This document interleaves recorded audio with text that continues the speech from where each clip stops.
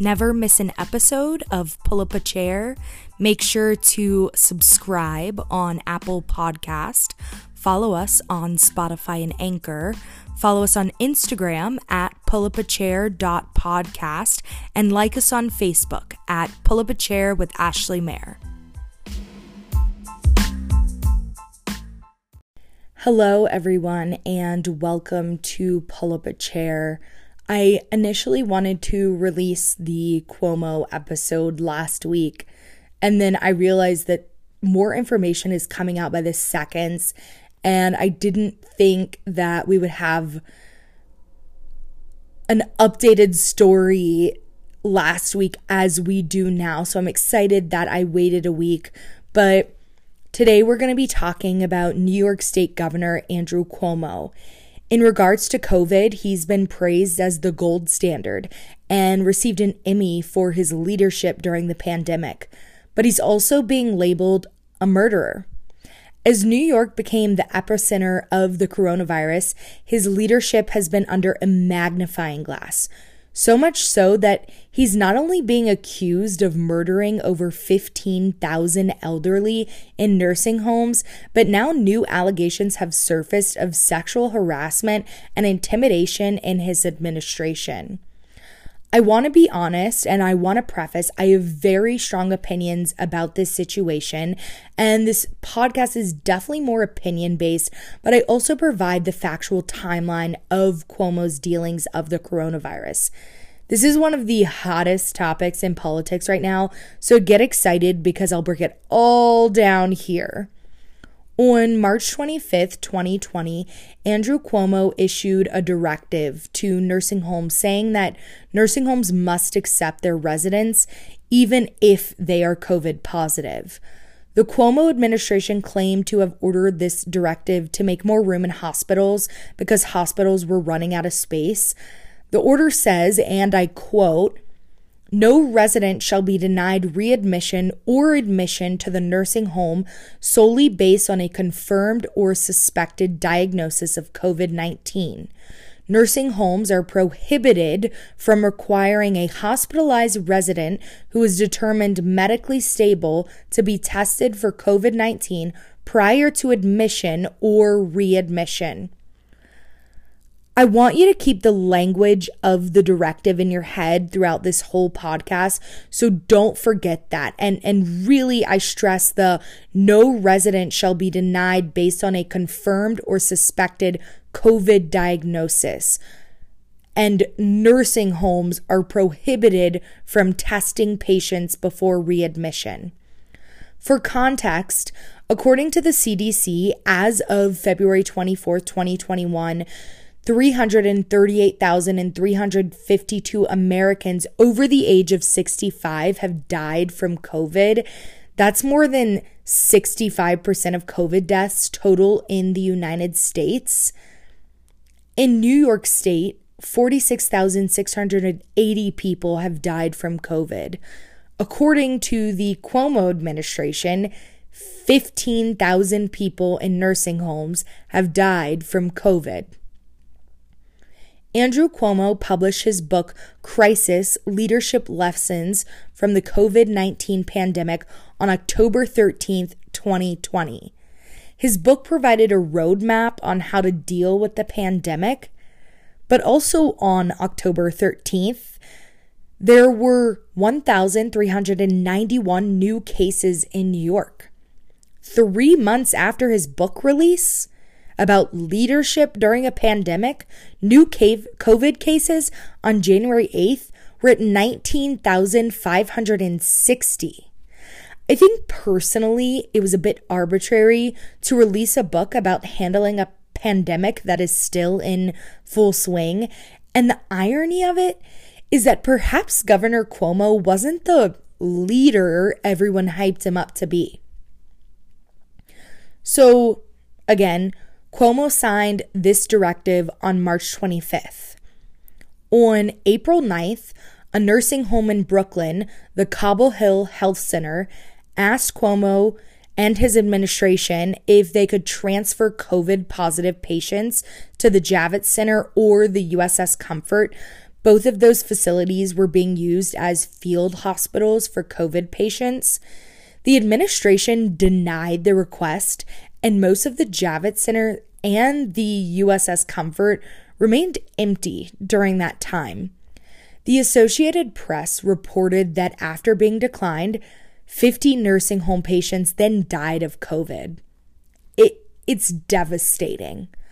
Ultimately, the field hospitals were empty. Why wouldn't the administration want to assist in saving lives? Why would you not allow patients in a facility to, one, be cared for, and two, not to have to be around elderly and vulnerable populations? It really doesn't make sense to me, and honestly, I don't think it will ever make sense to me. On April 17th, the state releases, for the first time, nursing home deaths.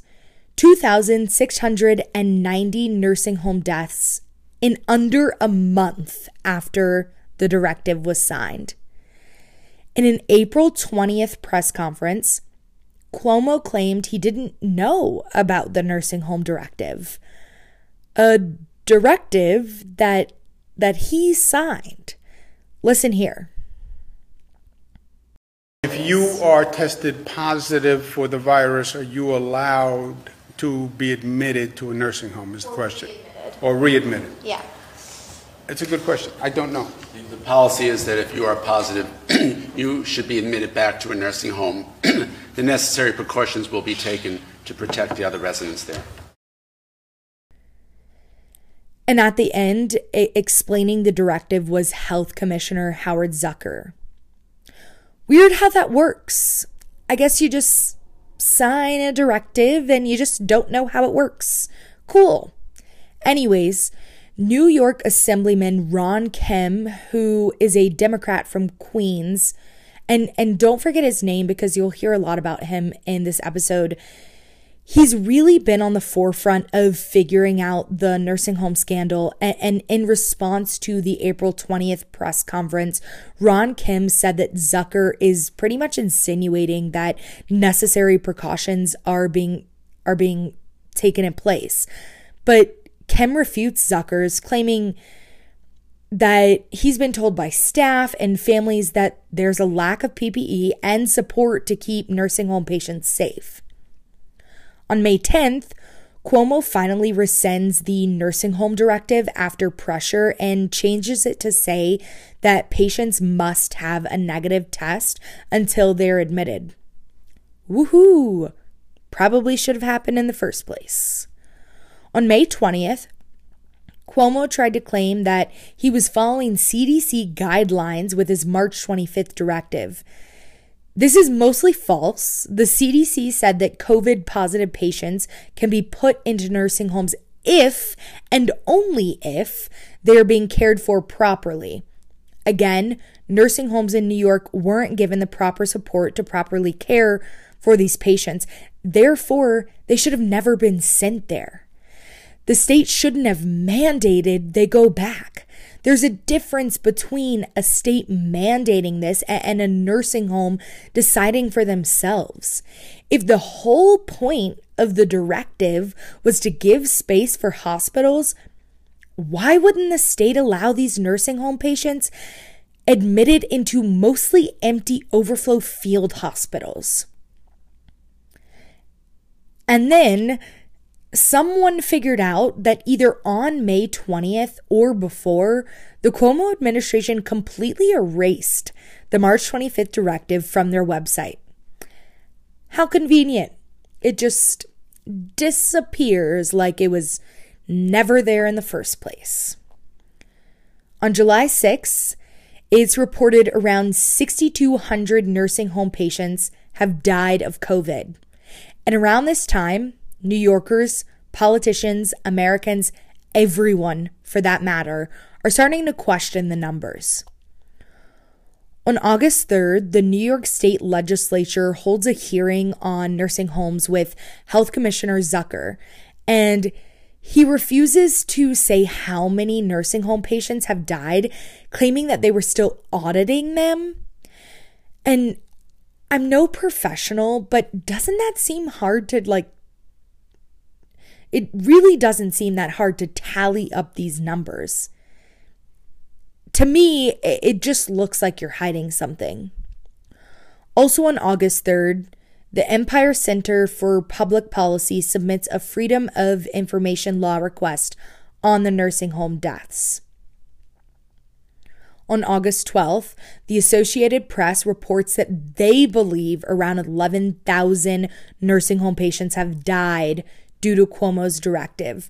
At this time, the state had only reported about 6,600. That's about 4,000 deaths that you're not accounting for. On August 26th, the federal government asks for nursing home death data. The feds are getting involved now on August 26th. Early September, Cuomo's administration asks for more time.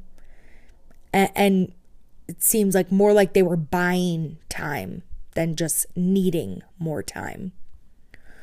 On September 18th, the Empire Center then sues the administration, saying that their Freedom of Information Law request was not fulfilled. September 30th, Cuomo said that his critics are politicizing death. It's one thing to politicize death.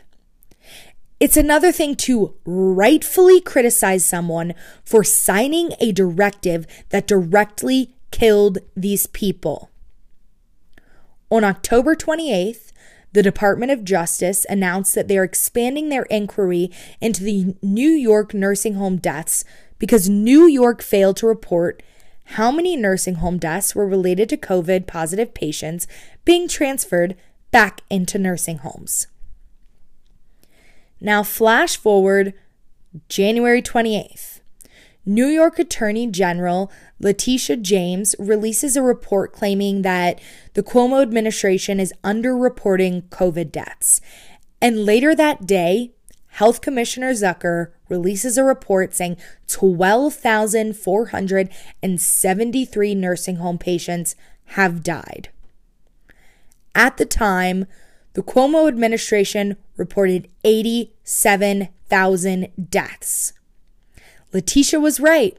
Critics were right. And frankly, this is the first outright evidence that proves the Cuomo administration was covering up nursing home deaths. That's a 4,000 person difference. That is huge, and that is something you do not miss. That is intentional. That is hiding from the problem. On February 3rd, the Empire Center is vindicated. A judge rules that the state illegally withheld nursing home death data. On February 10th, the Cuomo administration has a closed-door meeting with Democratic New York State officials. In that meeting, Secretary to the Governor, Melissa DeRosa, apologized to the officials, saying they didn't give them the information because they feared releasing the information would be used against them. Well, no freaking duh, it would be used against them. It should be used against them. It's wrong what they did, and they ultimately knew they couldn't hide any longer. And on February 15th, Cuomo finally addresses the nursing home scandal. He didn't apologize. He just said there was a void in information. Now, really moving forward with this timeline, I want you to think of the idea of a gaslighter. A gaslighter is someone who manipulates people into doubting themselves or causes somebody to question themselves or their judgment in a situation.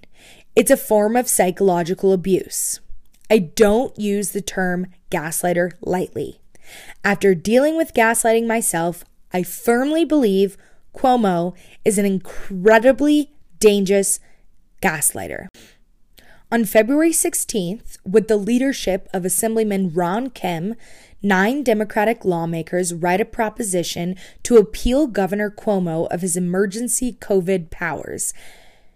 These powers expanded the governor's ability to unilaterally make decisions around COVID, such as creating the March 25th directive. The next day, Cuomo goes after Ron Kim, saying Kim has a political vendetta against him. What a gaslighter. On February 23rd, a Marist poll finds that Cuomo has a 20-point drop in his approval rating as governor, and that most voters believe a new governor should be elected next year. And this is just the COVID timeline. Now, Cuomo is dealing with sexual harassment claims.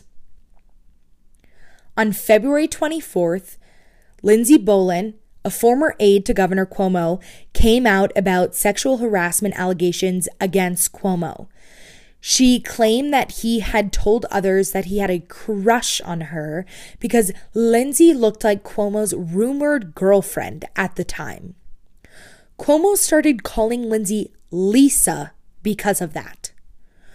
Cuomo started to touch Lisa on her lower back, arms, and legs. And in a meeting between the two of them, he unconsensually kissed her on the lips. And of course, as she started to speak up, her work environment grew hostile and she later resigned. Cuomo has denied these allegations. But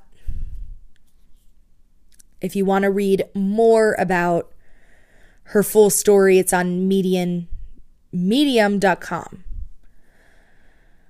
On February 27th, a second woman comes forward, Charlotte Bennett, a former policy advisor to Cuomo. She accuses Cuomo of asking her questions about her sex life with older men, if she had ever slept with older men, if she was in a relationship, pretty much hinting at him wanting to sleep with her. She worked for him. She didn't want to talk to him about her sex life.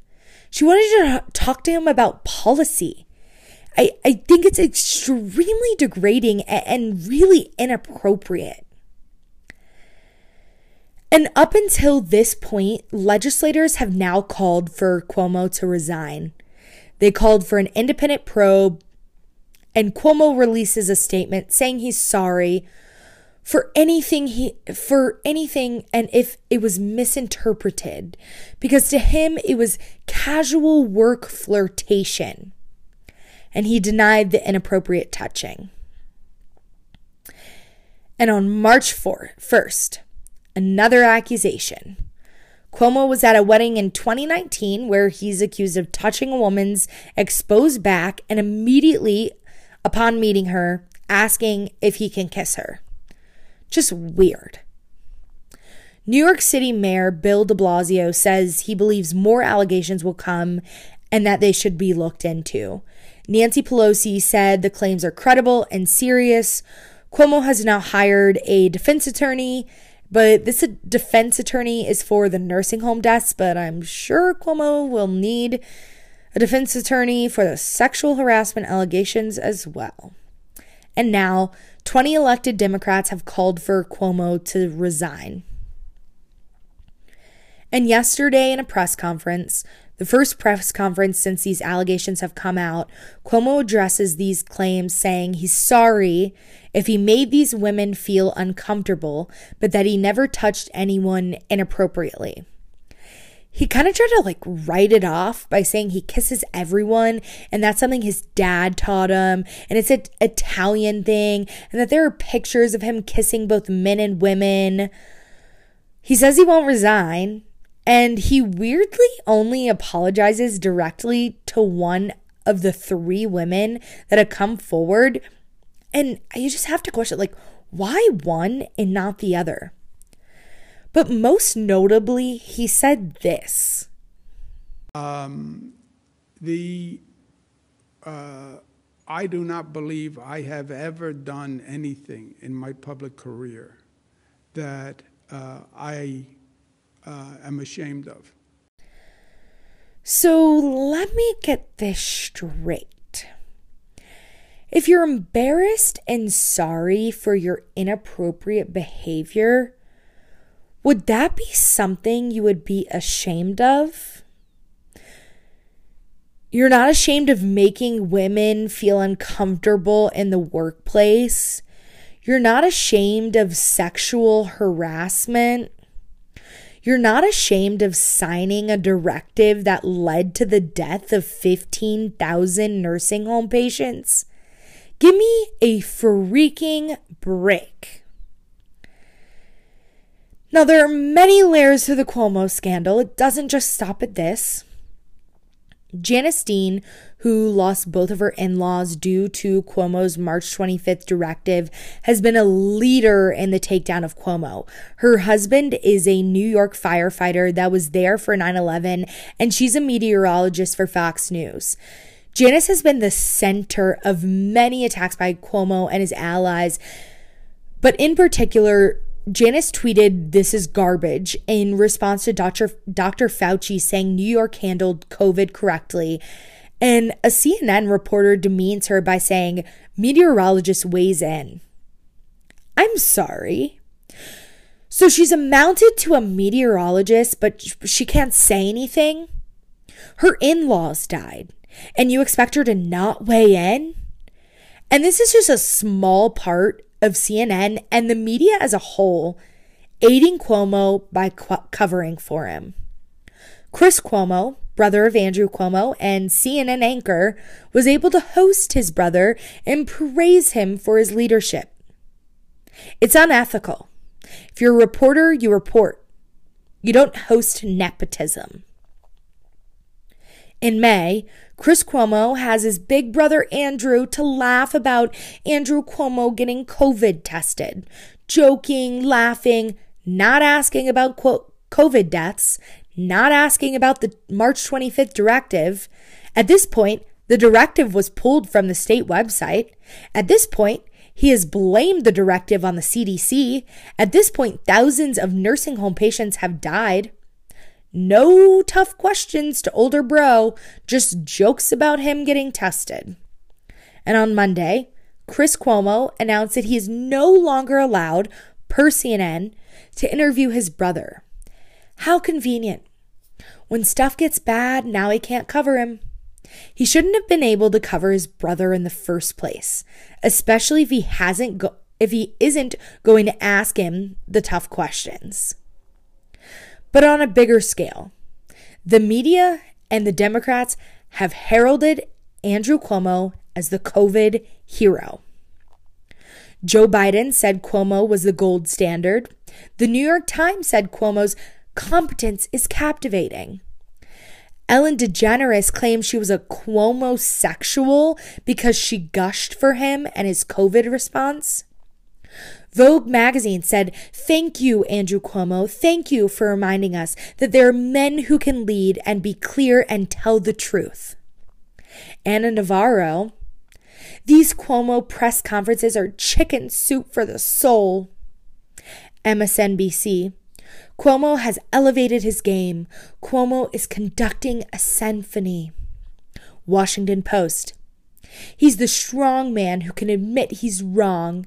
He fluently speaks about the facts." Joy Reid, "Hire your political leaders wisely, America. Be like New York." CNN, "How Andrew Cuomo has become the most important voice in the coronavirus crisis." Clearly, the media doesn't care about your blunders if you're a Democrat worth protecting. 15,000 nursing home patients died because of Cuomo's directive, and this is how the media and prominent Democrats see his leadership. 15,000 deaths. 15,000 people in the grave, and this man has been protected and put on a pedestal. It is incredibly sad, and I hope his demise comes to be. But when the media and those around you hold power and protect you, it is no easy sailing. What Governor Cuomo did by signing his March 25th directive is a crime against humanity. He was never asked the tough questions, and he was never held accountable. This is someone who received an Emmy for his press briefings, an Emmy based on false numbers and lies about 15,000 deaths. This is someone who wrote a book on leadership. I guess the bar is low for leadership if they're able to be a leader and sign a directive that leads to death. I can only hope and pray that he is one day held accountable. But the only way for Cuomo to be out is to impeach him. It's disheartening that he's now only being looked at because of the sexual harassment allegations, and I am in no way downplaying that. I believe the sexual harassment claims are credible. If the claims are looked into, I believe he will be guilty. But I hope that he is taken down for the deaths of those 15,000 New Yorkers. He is the opposite of the gold standard. He is an incompetent leader who has assisted in the murder of thousands, and for that, he should pay the price both politically and criminally. Thank you for sticking by for that. That is all I have for today. The Cuomo situation is not going away anytime soon. This is going to be a revolving door of stuff coming out, so stay tuned on that. I'll try to keep everybody updated, but thank you all so much, and sorry if I got a little opinionated.